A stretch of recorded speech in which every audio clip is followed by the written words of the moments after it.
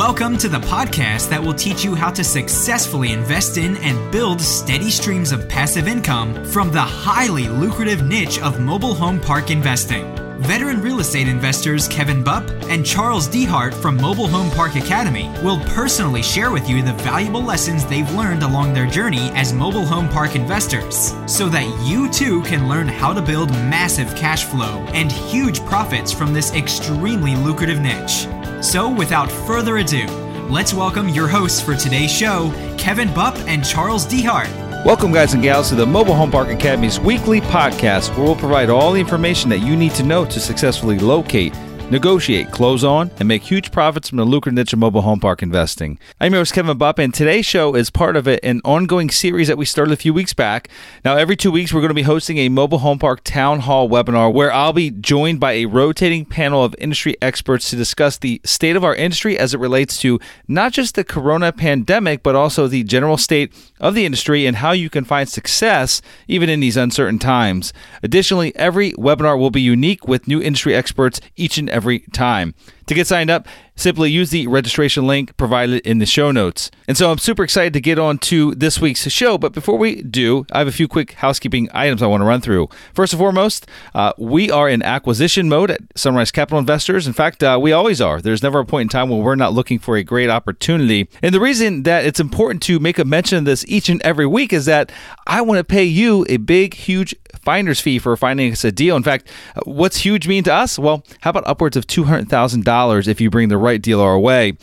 Simply reach out to us via our website, contact us page at sunrisecapitalinvestors.com, and just drop us a message. And this might be a perfect way for you to simply get into the business all while working with a group that has a stellar track record. And one other note that I'd like to mention here is that we're actually creating a dedicated website where you can both download our investment criteria as well as submit any deals that you'd like to discuss with us, okay? And I'm going to be announcing that website here on the next episode. Moving on here, I want to remind you of the free gift that we offer each and every listener that takes the time to leave a 5-star rating and review on iTunes, and we'll give you the exact cold call script that we've used in our very own mobile home park business to essentially build a nearly $100 million portfolio of mobile home parks, okay? We find just about every one of our deals by going direct to owners, and we do that via direct mail and also cold calling efforts. And if you want to take your business to the next level, then you definitely need to be introducing cold calling to your prospecting efforts. And so to redeem that free gift, you simply send us an email to gift@mobilehomeparkacademy.com and tell us who you are and what screen name that you use to leave that review, and we'll go ahead and send you that free gift. And so, guys, without further ado, let's go ahead and get on to the show. Hello, fellow investors, and welcome to our Mobile Home Park Town Hall number 2. We appreciate the many of you who have joined us before and just want to express our gratitude to all of you who are joining us for the first time. This is your host, Brian Spear, along with my co-host and business partner, Kevin Bupp. We also have 2 new panelists that are going to provide some additional insight on the current state of the industry with you guys today. When we launched the inaugural MHP Town Hall recently, we were confident that we were going to be able to provide some value to a lot of different investors, whether you're passive or active, but we really had no idea the type of outpouring of support we are going to receive by providing some relevant, actionable content during this crazy international pandemic. Had over 1,000 people reach out to us, and we couldn't get to every single question that was sent our way. So we want to obviously provide you guys with an opportunity to express any additional questions that you might have, and we'll get to as many of them as we possibly can on today's call. With that, we're going to jump right into it. We'll start with a brief introduction of all the respective panelists, and we'll start first with Enan Winkler of Other Street. Enan, go ahead and grab the mic, bud. Yeah, thank you. First, I want to thank all you guys here for having us on the call.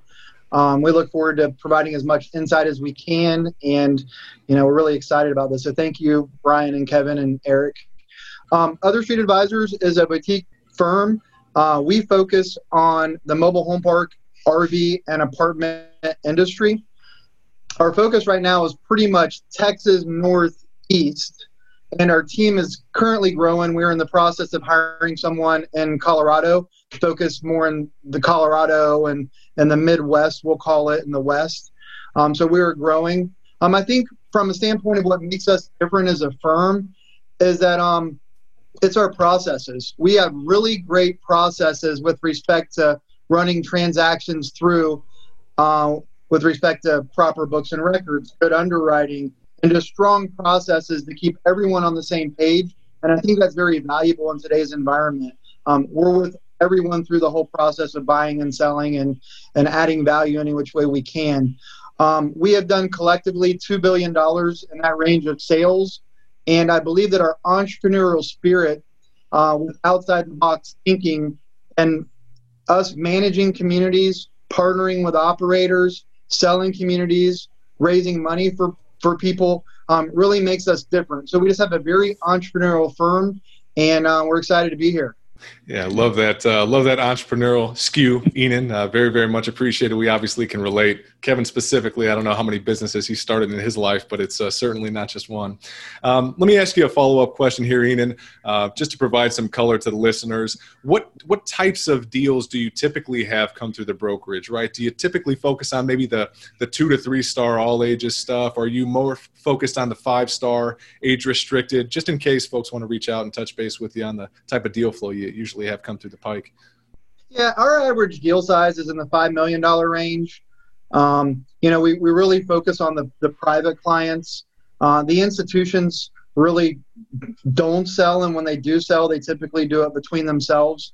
So we're really focused on the private client market. And I would say that, I've done a $100 million deal, done a $30 million deal, and I've done a $725,000 deal. So it really, really ranges. What we focus on is we try to focus on properties that are deliverable and are well underwritten. So for us, it's private clients, Midwest, Southeast, really focused, growing with respect to that. The $5 million range is really our sweet spot. Great stuff. Great stuff. Thanks for adding some color, Enan. Sure. Next, I'll pass the mic on to Eric Hawk. Eric, if you'd be so kind. Yeah, thank you, Brian and Kevin. I appreciate y'all sending the invite my way. Enan as well. We appreciate you being here and all the insight you're going to give to the group. I'm with Crown Capital Group. We're a family-owned commercial mortgage banking firm based out of Central Florida, Orlando area. And we've been in the mobile home park space since the early 90s. Been providing financing to but we started out in Florida and have branched out over the last decade, I would say, to providing financing to community owners, RV and manufactured housing across the country. I will say I haven't closed a deal in Alaska or Hawaii, but all the other states have pretty much touched. So we're out there. It's a unique business to be in. We love the relationships we build with everyone. I would say that's kind of the what we focus on mainly is building relationships with clients and providing a great service and a significant amount of volume. I mean, we probably do 30 to 40 deals a year, but really try to focus on providing that level of service that kind of distinguishes us from other shops who are just trying to push people in and out and push them onto a processor and say, okay, we'll see you at closing. So duly noted. Yeah. Duly noted, Eric. Great stuff, man. Again, similarly, what kind of deals would you say are right down the fairway for you? Is it larger deals, smaller deals? Do you have a certain threshold under which you won't be able to potentially find a loan for a given buyer? We like to, as many people do, stay above $1 million.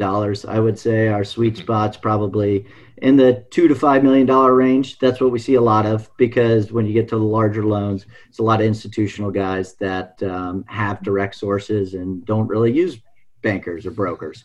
So I would say, we've done portfolio loans in excess of $100 million. We've done single asset loans in excess of $50 million. But I would say the average loan size this year has been about $8 million, which is a little bigger than usual. But yeah, we do anything from $1 million to excess of $100 million. So. Awesome. Great stuff. And then I'll pass the mic on to Kevin Bupp, a man that needs no introduction. But if you can give us a couple of minutes here, bud. Yeah, I appreciate that, Brian. And for those that don't know me, Kevin Bupp here, principal at Sunrise Capital Investors, business partner with Brian Spear here. And Brian, thank you for moderating the panel here today. You gave me a break as I did the first one, so appreciate that. So I've been at the real estate game for about 20 years now.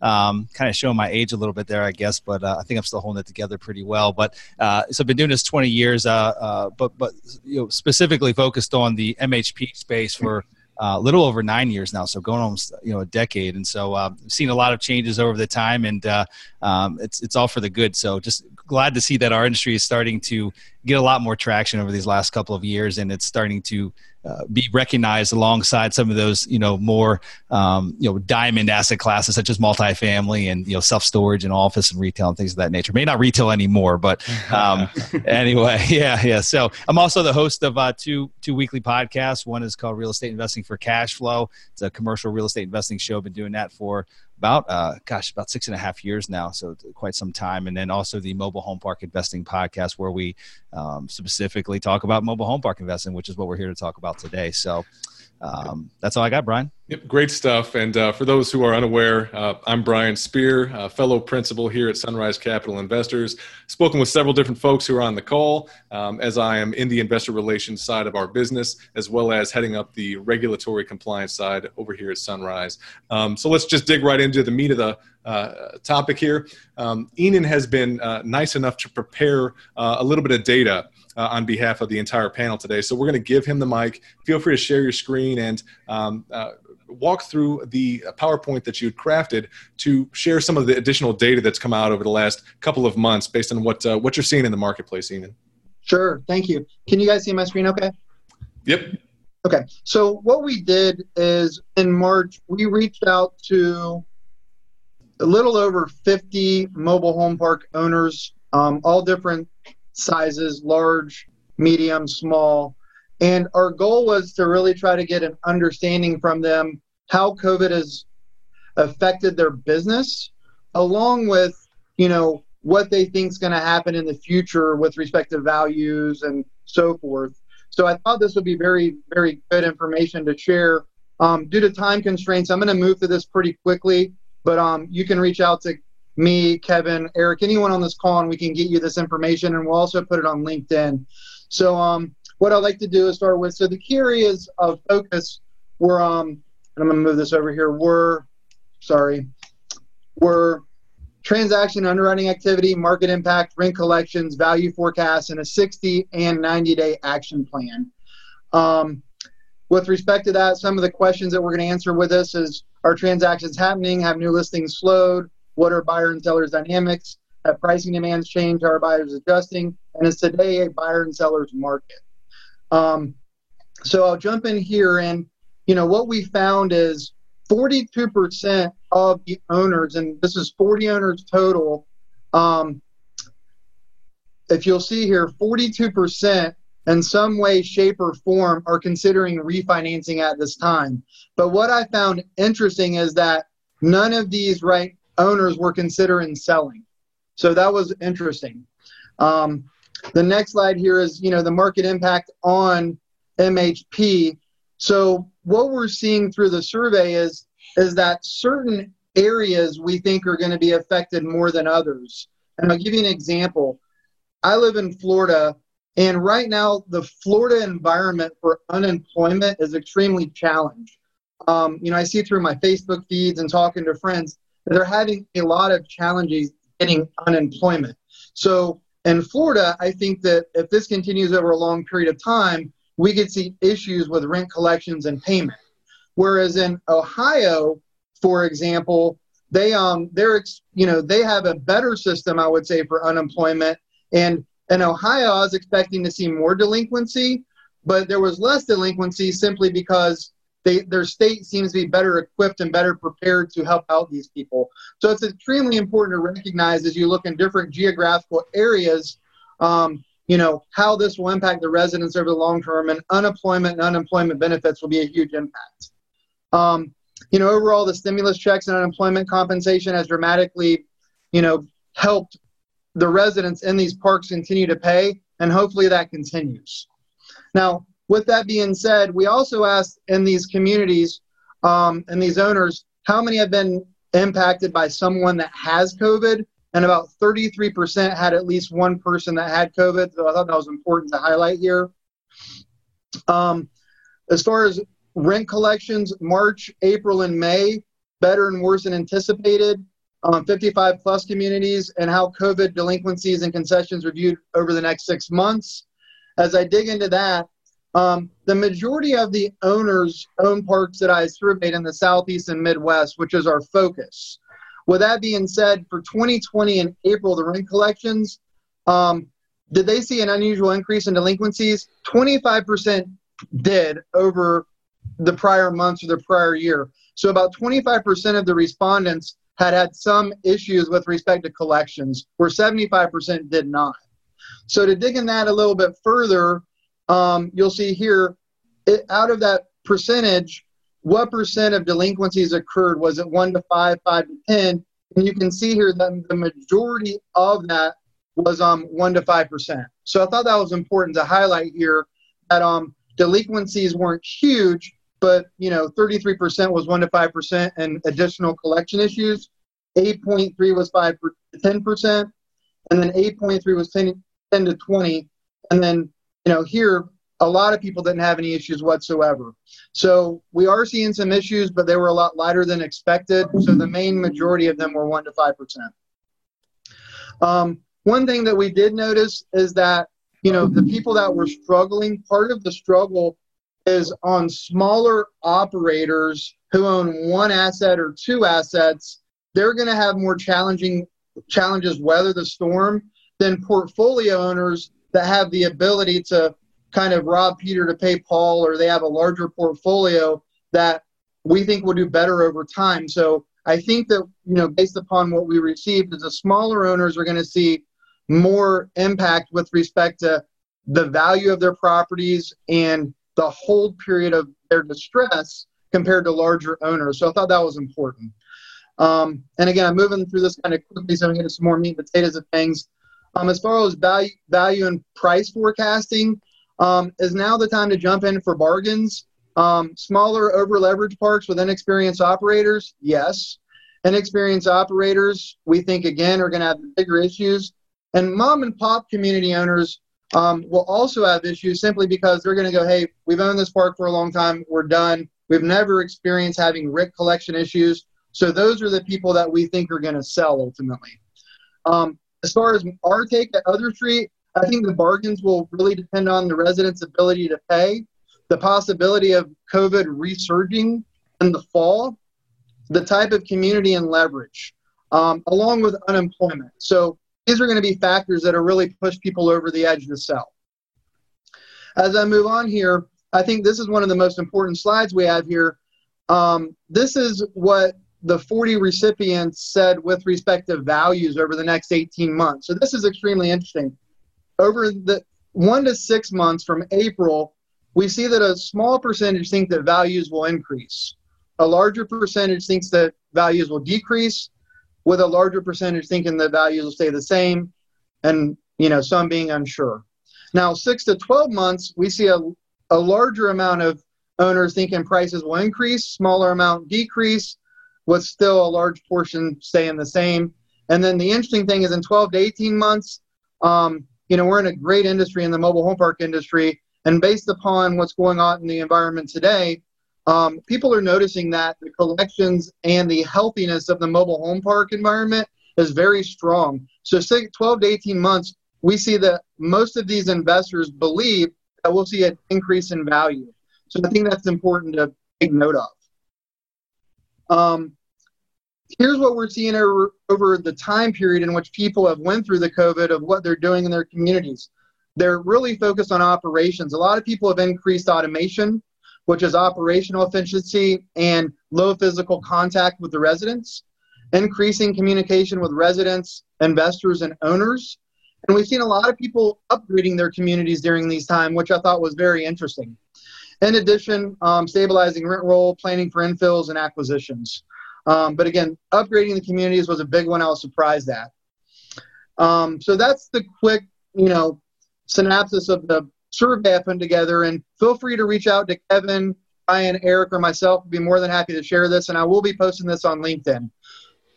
Yeah, very much appreciated, Enan. Go ahead, Kev. Yeah, real quick on page 9, can you pull that back up if you would? There was some important information on page 9 Sure. there that we kind of glossed over that I think is going to be really relevant. It was related to delinquencies, and proportionally lot rents versus rental units or park-owned homes, lease options with purchase, what have you. And so that chart I feel is very relevant to the discussion. Sure. So, yeah, so what we're seeing is, and again, this is pulling from the 25% here that seen an increase in delinquencies in April. So this pulls into this. So again, the majority of groups right now are seeing a larger increase in delinquencies and lot rentals. I think personally, my take on this, and you guys jump in, I think over time, we're going to see the lot rentals decrease, and we're going to see the rental units increase. So that's what I predict is going to happen is we're going to see more delinquency in the rental units than the lot rentals because, they own their home, they want to be there, and they're always going to do what it takes to keep their home, where the renters, I think, are going to struggle the most. So I think next month when we do the survey, I think the rental units is going to grow. No, I agree with you, and I'm actually surprised that even in the month of April that it's skewed in that direction. I would have assumed that it would have been more delinquencies in park-owned homes, specifically for the reason that you just mentioned. I mean, the folks that actually own their home, they've got much more to lose than that of a individual that's in a park-owned unit that essentially, they don't own the unit; they're just renting the space. Sure. And so I do agree with you. I think I think we're going to see that flip-flop over time. Brian, what are your thoughts there, bud? I share the sentiment. I would say two things here. One is that we don't know the underlying data set, right? If 39 of the 40 owners have lot rent only communities, then it follows that there would be a substantively higher percentage of folks conveying that they're behind on lot rents as opposed to rental units. So we don't know what that proportion is.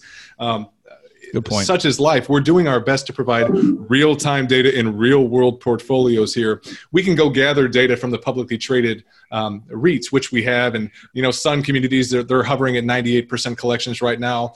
ELS is at 96% collections right now. That's beautiful, but largely that's a separate business model to what the vast majority of folks on this respective call are in, which is mid-grade, all-age communities in Middle America, serving the affordable housing market. So this is some of the best data that we've seen in terms of real-world data with same-store kind of apples-to-apples comparison with very reasonable mid-grade communities. I would point out on this respective chart that about 33% of owners have seen what I would consider to be a material impact of delinquency. So, on the left side there, we've got 33% that have seen no delinquencies occur, 33% that are 1 to 5%, but a full third are, they've actually felt the respective impact. And time will tell how that shakes out over the long term. I do share the sentiment that it is very likely that the rental portfolio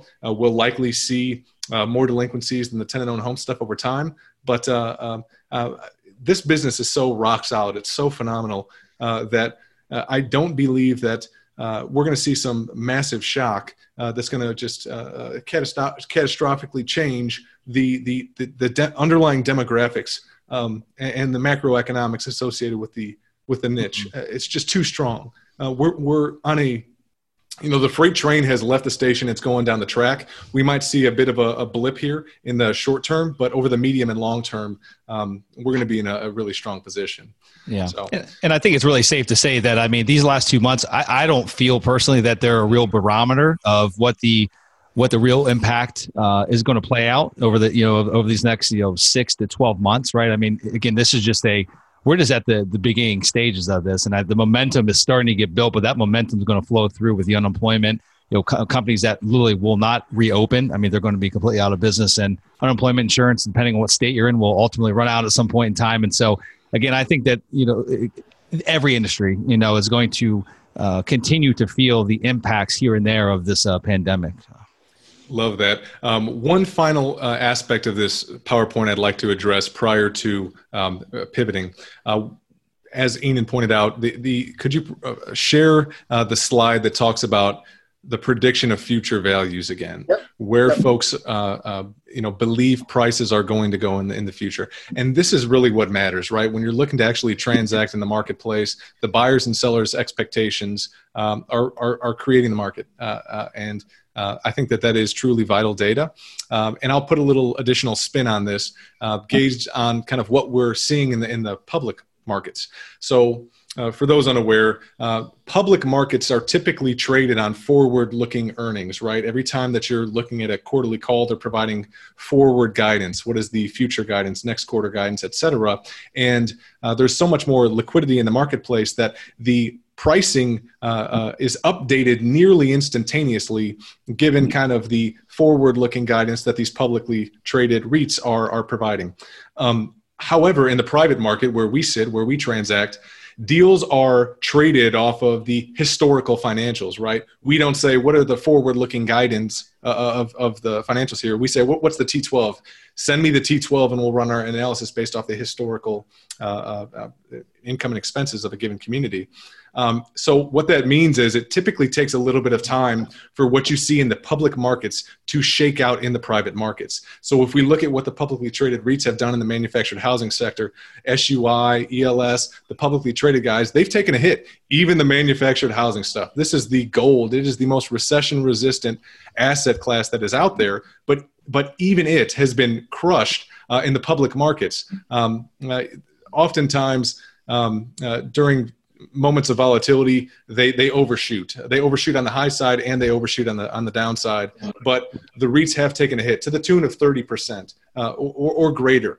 They've come back somewhat, but that's real pricing impact. And what does that say for the private market? If we look at what the public market is telling us, how is that going to impact the private market? It's not going to occur immediately, but given the fact that public REITs do have a certain amount of leverage on them, right? Let's call it 50% LTV on the public REITs. Assuming that there was a 30% hit to the price, the share price, and they're at a 50% LTV, that means the market is pricing in a 15% decrease of the actual value of that asset. And by no means is that a perfect barometer, but the forward-looking guidance in the manufactured housing space is saying that we're likely going to have a little bit of a price adjustment here over the next 6 to 12 months to the tune of, maybe 10, 15%. And if you look at what Enan's kind of ad hoc data has showed here, a lot of sellers are conveying that in the first 6 months, they do believe that there's going to be a little bit of a decrease here in the next maybe 1 to 12 months. There are certainly forces that are on the other side of the spectrum there. Interest rates have dropped precipitously. I mean, they're literally near zero. They basically went negative for a very short period of time. So lowering borrowing costs drops the cap rate, which might keep the asset values afloat. But again, that just providing as much supplemental data as I can to the market. It's likely that we'll see a little bit of a shakeout, but if the Fed continues to pump a litany of capital into the marketplace and can keep the asset values afloat, we might not see this type of volatility in the private sector that the public REITs have seen over the past few months. That's just kind of my thoughts here. The demand for the product has not gone down. Everybody still wants to buy these phenomenal assets. Don't know what's going to happen in 6 months, but we know in 5 years and 10 years and 20 years, the mobile home park sector is going to be doing quite well. So yeah. Anyway, just some additional thoughts there. Anything to add, Kev? No, I don't, but I think you nailed it. Okay. Well, moving away from kind of the operation side and the brokerage side, let's pivot a little bit to the financing side and give the mic to Eric a little bit. Would love to get some feedback on kind of what you've heard from the entire range of lenders. The agency stuff, the CMBS stuff, and then some of your local bank relationships, be they national relationships or regional. But, the biggest aspect from my perspective is the CMBS side. When is that going to come back? I'd love to hear your thoughts on the sorts of conversations you've had inside of your network across that entire spectrum. Yeah, thank you. And great presentation there, Enan, filled with a wealth of good information there. Mm-hmm. Certainly appreciate you putting the time together to get that in front of everyone on the call. So yeah, to switch over to capital markets, and of course I've got a landscape guy blowing right outside, so apologize if there's feedback now on my end. Yeah, let's address your question on the CMBS market first. So there are CMBS lenders transacting right now, but it's going to be the guys that buy their own BPs that hold that, and they're doing $10 million plus deals. So anything under that, I have not talked with anyone in our network that is willing to commit to saying, we know when this is going to open back up. You guys have probably talked to lenders and heard, we'll quote deals, but we don't know when we can execute on these. So that's where the CMBS market is right now on smaller deals. Is we're quoting stuff, but we don't know when, if we can close these. From what I'm hearing, it's probably a Q3 target that will see that market open back up. I know there was a securitization. I was talking with one of our guys at Union Capital the other day, and he said they were just part of a securitization that occurred, and I think it was the first of this month. It was the first CMBS securitization that had transacted. And that was, again, them buying their own B piece and being able to take on that risk piece. And of course, it's all going to be high quality real estate. Hospitality's dead now. So, and that was a huge piece in the CMBS market was, your hotel space, a lot of retail going through that. So once they find a way to start putting the paper together again, that they can sell off to other investors, sell that B piece off. Again, it looks like Q3 is probably going to be the target for that, but they'll still quote your stuff. They just won't close on it yet. Hey, Eric, what are the long-term impacts of again the large amount of CMBS debt that's tied to retail and hospitality? I think there was some CoStar data that suggested somewhere in the range of, I think it was 140 or 150 billion dollars of projected defaults over the next 2 years. I mean, how does that affect the CMBS markets long term? I mean, is there a chance that if these defaults continue to play out, which I think they will, I mean, hospitality is just getting just crushed, as is retail. Does that have a long-term effect of whether or not CMBS ever comes back, or at least in the near future? We talked Q3, but is there a chance? Have you heard any kind of potential risk behind it just going away for quite some time, kind of like it did in back in 2008, right? It disappeared for a period of time. Yeah. Nobody wants to mention 2008 yet. Again, everyone's pretty optimistic, but it's definitely on the back of everyone's mind. If you do end up seeing that amount of defaults, it's likely in excess of $200 billion. I know the report you read, but there's just a ton of paper out there they're going to come up for maturities, and there's going to be nobody to be able to refinance that. You're going to have a ton of hospitality that can't even make their debt service. There's no one staying in hotels. Hotels live off of, daily, not residents, daily guests. So we're already seeing a big upset in the hotel industry. We've got some very significant players in that space that are already looking for discounts, trying to get people just to, sell on a whim, take out their debt, pay cash, and buy at a significant discount. So I think we're going to see a lot of defaults, but because there's so much liquidity still in the market, I think there's a lot of good buying opportunities in that space in both retail and hospitality for the people that have a load of cash and can get in there and, weather this storm, while we have, the people who are going to be on the selling side who have over leveraged, haven't put enough away in reserves, and can't weather this. So that may be more of a saving grace than what happened in 2008 and 2009 when there was a massive liquidity crisis and no one had cash to burn. So, I mean, that's going to happen across all asset types. Yeah. So I don't want to, go out there and say that, yes, lenders are thinking about that. It's on the back of everyone's mind that it could very well be impacted long-term. but everyone's still optimistic in our network, and they want to get back to lending as quick as possible in the CMBS market. Great stuff. Speaking to the distress side, right? We touched on it basically on the CMBS piece, but there really hasn't been too much distress yet inside of the manufactured housing sector. But if we do have some of that as we progress, what kind of opportunities might come available inside of our little niche as we roll forward? Will they be these, the larger institutional style deals, or will they be kind of the smaller one-off assets that somebody got in the game a couple of years ago and realized that the mobile home park space wasn't what they originally envisioned? What type of deals do you feel would come back into the pike over the next 12 to 18 months as the cloud overhanging the pandemic kind of filters through the industry? Yeah, no, great question. I tend to feel that the latter group that you mentioned, the newer investors, a lot of the syndications that are being put together, and groups of investors that are coming together and think that the mobile home park space, which it is, it's a wonderful asset class, as you guys know. You guys have been in it long enough. Pretty much recession proof, but not total economic collapse proof like anything. But yeah, I'm going to say that we're going to see a lot of these borrowers that have come in and put very little money down, put very little money into reserves, have had to pay out dividends, their preferred dividend yields that they're paying 8, 10, 12% pref pieces to their investors.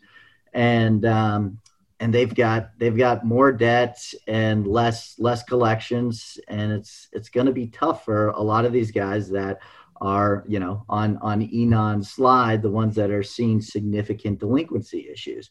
And I can see some of the bigger players also having issues, but they're going to have the liquidity to keep going, and they're going to have the management expertise to weather the storm. Because they went through it. A lot of the guys that have been around for 15, 20 years, they went through 2007, 2008. They learned how to manage park-owned home inventory. They learned how quickly they need to sell that off or get it rented, get it renovated. And that, I know, that was an unprecedented amount of inventory that came back into park owners' hands. No one had ever seen that before. So they've been through that round, and again, the stimulus that's been mentioned, hopefully that'll keep collections good. Hopefully, the governors keep their mouth shut and don't say you can't be evicted for without paying your rent for a few months, because we all know that trickle down effect that happens to the economy when no one wants to pay their bills. Fair points. Yeah, fair points. Regarding some of the distress, I would just convey the old adage, there is no such thing as distressed real estate, only distressed debt. Those individuals who over-leveraged over the past few years, got out in front, over their skis a little bit, may not have done as good of a job as originally projected on the respective pro forma of infill, et cetera. Those are the folks that are likely to see the hiccups. And again, I don't think it's going to be some broad swath downturn in the manufactured housing sector, but we will have these ad hoc deals that come back from some of those, what I would consider to be maybe poor operators over the last few years. Pivoting on here, I'd love to just jump into some of the Q&A that we've had come through the pike. This is more regarding ongoing operations. We've got somebody who's got a couple of different mobile home parks that need rent increases. They were slated to have rent increases, but he did not send them out over the past month due to the pandemic. He's getting, asking to get a little bit of clarity and guidance on suggestion. When would it be okay to actually send out those rent increase notifications? Feel free. I would love some thoughts here. Enon, you want to grab the ball on this one? Yeah. So, and we manage some communities, and we're having those conversations with owners currently. And I think that we manage for a good group of owners, and from a humanitarian standpoint, they all see and have the belief systems that I have, and that, you want to do the best that you can for your residents. But I will tell you that I think we will see some rent increases because, taxes are going up. water and sewers going up, and if that's not sub-metered, people are staying at home longer, they're paying more for that. All costs are going up. So I think what we're going to see is, if they were thinking of doing a $20 rent increase, I still think they're going to do a rent increase, but I think they may cut that in half.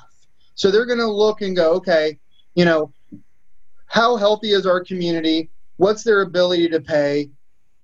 And they'll probably figure out something to pass on, but I think that the amount will change from being $20, for example. They may do $12 or $10, and some may not do it at all. But I think it really depends, and I'll go back to the leverage. I mean, the leverage is the leverage, and if they're over-levered and all their expenses are going up, they're probably going to have to figure out something with respect to rent increase to make sure that they continue to create a spread here. So, we're talking to, tons of owners and people that we manage parks for now, and we're having those conversations. And the consensus as of right now is they will do a rent increase more than likely, but it will be less than what they originally wanted to do because they do care about their residents. So that's what I think ultimately is going to happen. And then, Ian, speaking specifically to those clients of yours that, that intend to do a rent increase, the typical communication, prior to the pandemic, it would just simply be a letter, given the respective state that it's in, it might be a 30, 60, 90-day notice that the rent is going up, X percent or X amount of dollars. Do you guys intend to change the type of communication that you have with those residents respective to that rent increase going into effect? And if so, what does that new communication look like? Yeah, so, and that's a really good question. So I would say that the communication on the properties that we manage has always been strong, but it's even stronger now. Mm-hmm. We care and the owners care, and we're making that, very, very, we're putting that out there. But we have talked about, with the rent increase letter, putting a letter together saying that, we care, this is what we were thinking, this is what we're going to do, and this is why. So, yes, I think the communication has to be extremely strong. And I think that, if you're an owner that cares about your residents and you portray that, I think a lot of them will understand. Now, if you hit them with a $40 or $50 rent increase, they're not going to understand. But if you hit them with a $10 rent increase and you talk about why, taxes, water and sewer costs, electric costs, all going up, and you're trying to do the minimum rent increase just to keep up with some of that, and you're being thoughtful, I think that's very important. Because, the message that you display to your residents and how you do things becomes their reality. And that's very important. And listen, most of the owners that I talk to out there, they care, and they're really trying to figure this one out right now. Do they increase rents? Do they not increase rents? And even the ones we don't manage and operate, they have said that, yes, they still plan on doing something more than likely. But these are more recent conversations than what needs to happen over the next couple months. Now, in August, that may be a totally different conversation depending on where they are in collections. Because if you're experiencing a 25% collection loss or delinquency, you probably shouldn't increase rents. But as of right now, most people are collecting 95 to 100% of the rents that they were trying to collect before. So hitting them with a small rent increase now, they will probably end up doing. That's my thought. Yeah. Fair. Thank you for the feedback there, Ian. Love to pivot on to the next cue here, the next question. We had a question come in regarding infill. Given the market uncertainty where we're at today, does it make sense to infill a community with new homes, assuming the all-in cost of the home and the home and the setup equals about $35,000 they must be bringing in a single wide, and based on the added value to the community achieved by the newfound lot rent, is it justifiable? Is it justifiable? Should they take that risk of having that outflow of capital for the infill project, given kind of the uncertainty of the market, to actually increase the respective value of their community? Thoughts here? Again, I think Ian, yeah.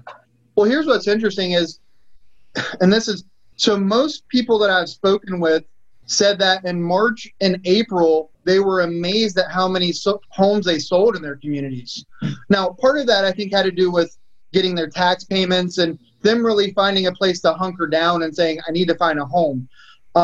So we've seen that. But I honestly think that, let's just give an example. Let's say you were planning on bringing in 20 homes throughout the remainder of the year. That may need to be pulled down and you may need to test it.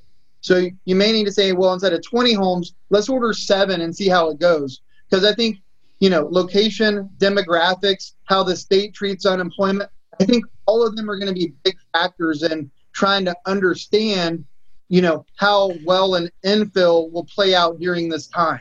Mm-hmm. So I think you got to test it. If I was planning on ordering 20 homes throughout the year, my thought is I'm ordering 5 and I'm going to test it. Now, if those 5 go well and momentum's good, then I'm going to quickly order 5 more. But if not, you're not ordering 20 and you're stuck. So I think that, a lot of groups are going to have to test it within their communities and figure out the best route. And then the flip side is, do you rent them? Do you sell them? What do you do? Do you do lease option purchases? Here's something interesting that I'll share with people because a lot of people don't understand this. But in the communities that we operate, what we're seeing is the owners of those communities, and let's use the all-in $35,000 number. Let's say the home costs $25,000 and there was $10,000 in setup costs, skirting, steps. A lot of those groups are going, we'll lose $10,000 on the home so we can sell it and get it off our balance sheet or get it away from 21st. We'll lose $10,000 because if the lot rent's $400 and we lose $10,000 and the value of our community increases by 40 per lot, our net's still 30. So I'm seeing a lot of that, and I think we'll continue to see a lot of that with respect to what happens in the future. So, I think they're going to have to take losses if they want to sell. Because, the reality, the flip side is, there are programs out there exist for financing of these homes, but I will tell you that the ability to get them approved is much more challenging than I thought it was going to be and that they thought it was going to be. So it seems like 2 out of every 10 get approved for a loan in a community, which then, makes it harder. So I think we're going to see a pullback, but I would continue to execute on that plan. I would do it on a smaller scale. And if that scalability is selling and it works, then continue to scale conservatively. Yeah, I love that. I'd love to chat about a different version of that as well, Ian. And so you just used the example of, brought the home in, they're willing to lose $10,000. So they're all in for 35. Maybe they sell, get off their balance sheet, sell it for 25, blow it out the door. They still, come out at with a pretty significant net gain, using the $400 a month lot rent. How about, in markets where, there's certain markets where that model works, right? Where there's real $25,000 cash buyers. You'd mentioned it's already on the consumer side of things. The chattel financing is a challenge, right? It just Sure. is, right? There's not a lot of different options out there. There are, but just not the greatest options. So how about for the communities that bring in using the same example, bring in that new home and then ultimately have to, maybe sell it on a lease to own type arrangement. So more I want to talk about from the buyer's appetite. So again, you've got a shell value now, right? And so, or you got a value of that remaining contract, what have you. What are buyers' appetites like? Maybe not just during the pandemic per se, but just generally speaking, because that's kind of a new part of our business, right? Like that part of the business didn't exist so much 10 years ago, and if it did, there wasn't a significant amount of value placed on the homes, right? It was a very small component of the business, whereas now it's grown into a much larger piece of the industry. Yeah, so it's all. I'll give you a couple examples. So a very large community owner here in the Southeast, and he owns in the Midwest as well. His take on this when he buys communities with rent-to-owns or a fill, he is quickly trying to figure out how to get them all to lot rentals. So, for example, let's say that, and I'm going to go a little sideways here just with a longer explanation. So let's say he buys a park and that there's 10 rentals in the park, and those rentals, the average value of that's $8,000. I'm making it up. I'll say to them, look, I'll sell you this home for $1,000, and what I'm going to do is your lot rent's $350. I'm going to move you to $400 for giving you the discount, but your payment was $650 before. So for $1,000, taking your payment from $650 to $400 and you owning the home has been a huge success for them because now they don't have any repairs and maintenance on the homes. They own the homes. They take care of them better.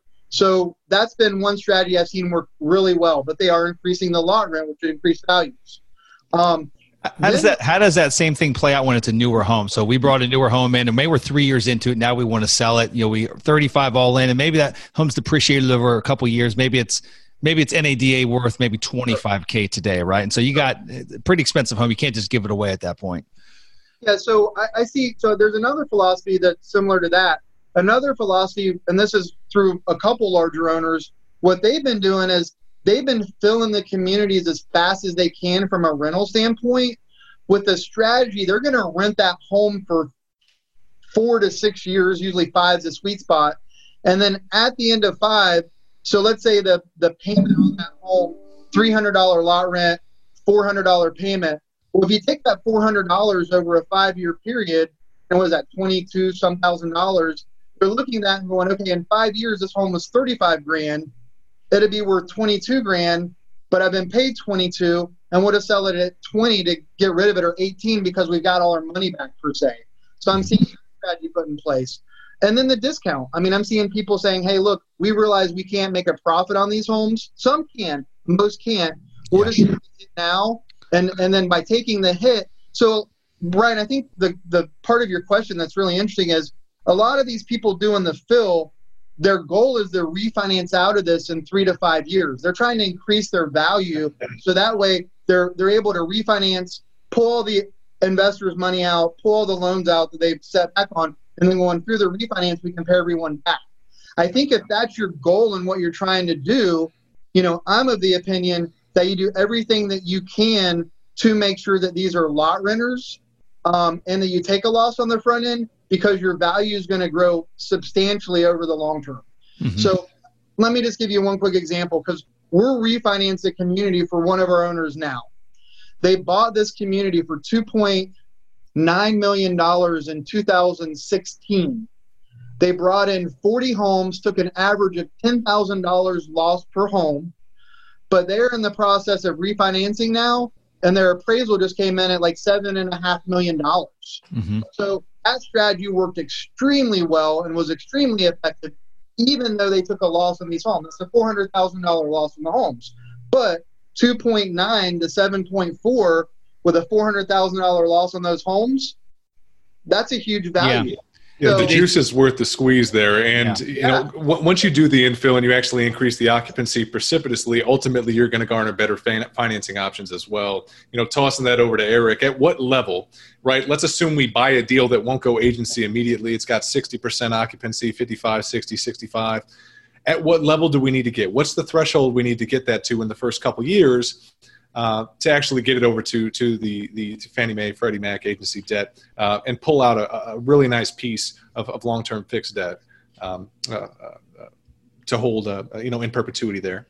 Yeah, no, great question. So we're seeing the agencies, executing on, if it's a high quality community that has newer inventory. I mean, I've gotten deals through at 75%, but a good rule of thumb is to be at 80% or higher. That's typically the good rule of thumb, with no more than 20% of that occupancy being on renters or lease option purchases. Not to say we haven't gotten communities through with 40, 50%, on LPOs, LTOs.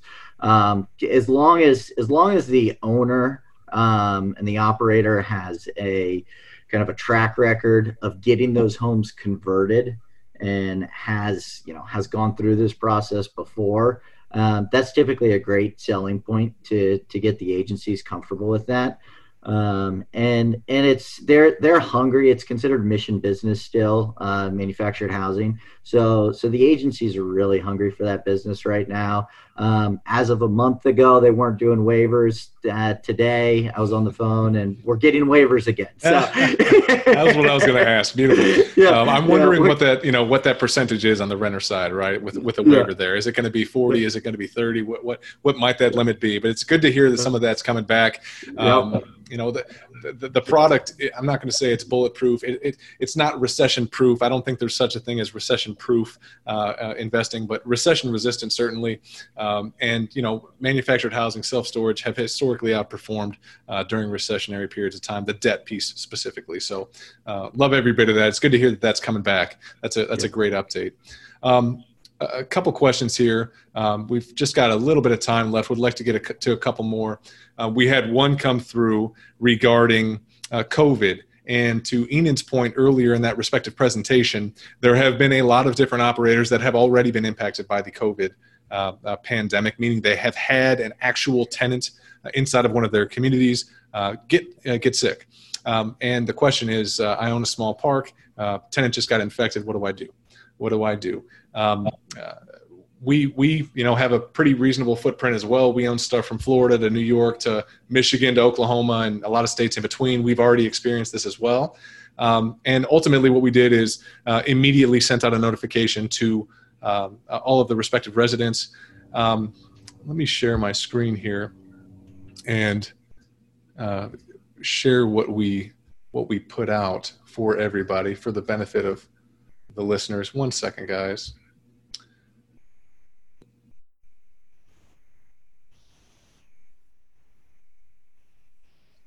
One second. My apologies here. While you're doing that, you want me to touch on some of the things that we've run into with respect to that, just real quick? Okay, good. Yeah, we're good. So basically just put out this little notice here conveying that we want to inform them. Number one, inform them of what occurred, right? It should also be noted that when you're conveying this, you cannot disclose the name of the respective resident. Please do not do that. Withhold that information. It goes against a lot of different regulations. Please just share the information with the residents that someone inside of the community has indeed been infected, and then remind them of all of the different respective protocols that they should be taking on a day-to-day basis to try to alleviate the spread of this within your community. In tandem with this, we updated some of the protocols. Residents could only reach the on-site manager by appointment only. And as far as the repair and maintenance inside of the community, we really pushed pause on anything that was not deemed as absolutely essential, an emergency maintenance item, so that we weren't, having too many folks interact in an unnecessary manner. We halted CapEx. We pushed pause on all the different common areas. Folks couldn't get into the common areas, meaning pools were shut down, playgrounds were shut down, shuffleboard, all those respective common area maintenance items. We do allow the residents to just go outside into the common area green space. If dad wants to go out with his son and, have a game of catch, that's not hurting anybody, but no congregating, no of the, oftentimes in the communities, the kids will be playing soccer, football, basketball, pickup games, things like that. We're not allowing that inside of the communities. But that would be just our suggestion on how to go about handling this inevitability. If you have a substantive enough portfolio, this disease doesn't seem to be going away immediately. It's going to take a while for the vaccine to shake out. At some point, you're very likely to go ahead and get this in one of the deals that you have. So feel free to mimic this as you would like, and hopefully it benefits some of the active investors on the call today. Yeah, no, Brian, I think that was awesome. And where I was going with that is you hit the nail on the head. You do not want to disclose who the resident is, and that was the point I was going to make as you were pulling that up. You got to be very careful with that. So great job on that. I thought that was excellent. Yep. Kudos. Good stuff there. Another question that came in here. While cap rates for parks have generally compressed, again, over the last few years, so too have the borrowing rates, thereby keeping the spread between the two relatively stable for a while. When borrowing rates do eventually rise, given the increasing institutional interest in the space and the associated cap rate pressure from the institutional buyers, do you think that historical spread will compress? Historically, the margins have kind of exceeded a lot of the other asset classes. Be they multifamily, be they net lease, be it whatever the case may be. We've had really solid spreads in the space. Are those going to compress over time? Would love to hear Eric's thoughts on that in terms of kind of the lending piece specifically. Yeah, no, it's a great question. We're at historically low interest rates still. You had mentioned earlier in the call that we saw negative interest rates. That's got to be a first. At what time do we see rates go up? Everyone would love to know the answer to that. Do I think it's a reason cap rates continue to compress? Of course. But what we do see is a limited amount of product out there. There's very little new development going on. The institutions and every group is trying to buy more and more as quickly as they can.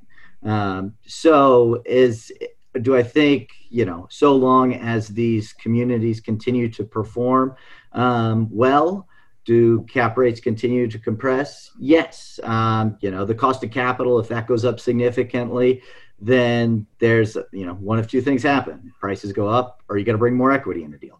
Prices go down. Sorry. Prices. Overall, I think the trend is going to, as Enon had pointed, prices are going to continue to go up in the market for this asset type. Over the long run, we're going to continue to see price appreciation, cap rate compression with very little change in the capital markets, because even if the 10-year treasury starts to go up, which is what a lot of the debt's based off of, spreads, as we see, get compressed.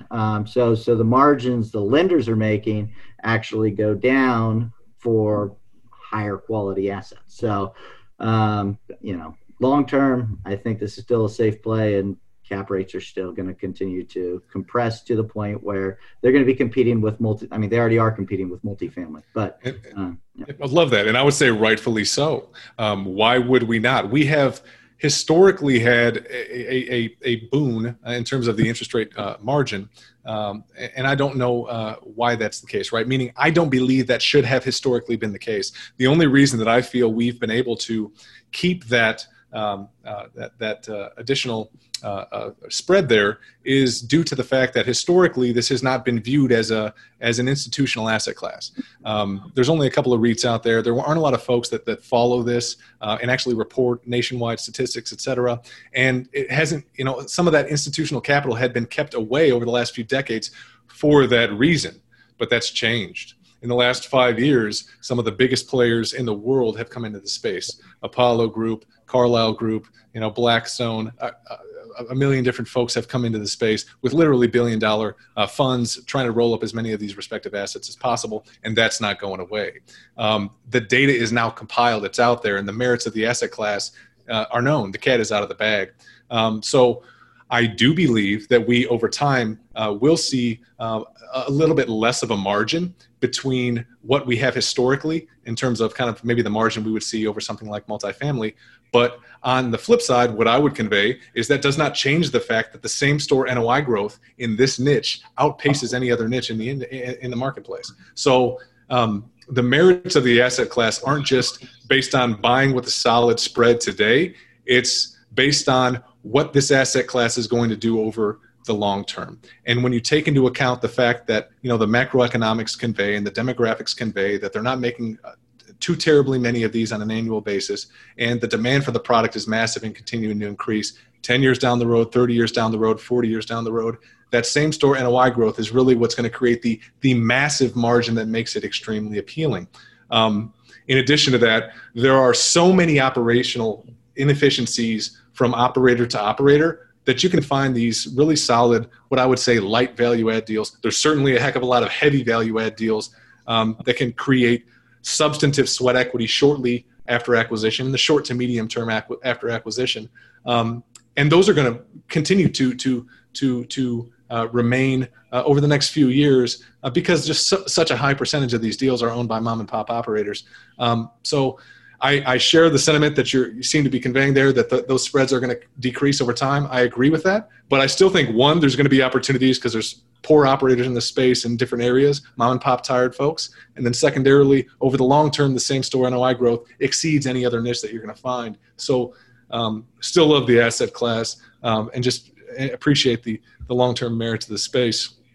Anything to add, guys? Kev, anything there? No, I don't think so. And I want to be respectful of the time as well for everyone that's watching and that are on the panel as well. But no, I think you hit it, Brian.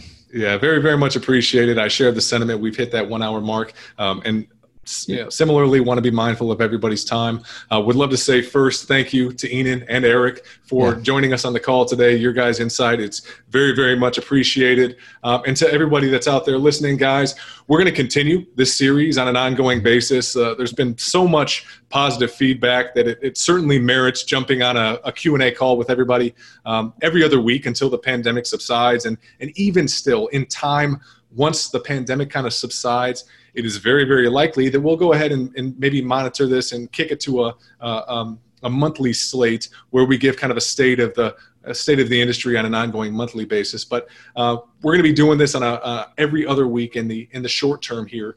So with that, we'll get out of here, guys. So until next time, you guys be great. Okay. Thanks. Thank you. Take care. Thanks, guys. Yep. Thanks. Bye. Congratulations for taking the necessary steps to achieving massive success through the highly lucrative niche of mobile home park investing. Be sure to visit our website, mobilehomeparkacademy.com, to download your free digital ebook version of the 21 biggest mistakes investors make when buying their first mobile home park and how you can avoid them. And while you're there, be sure to subscribe to our free monthly mobile home park investing newsletter, which is jammed full of valuable tips, tricks, and strategies to help you accelerate your path to success as a mobile home park investor. More information about this podcast and its hosts can be found by visiting mobilehomeparkacademy.com.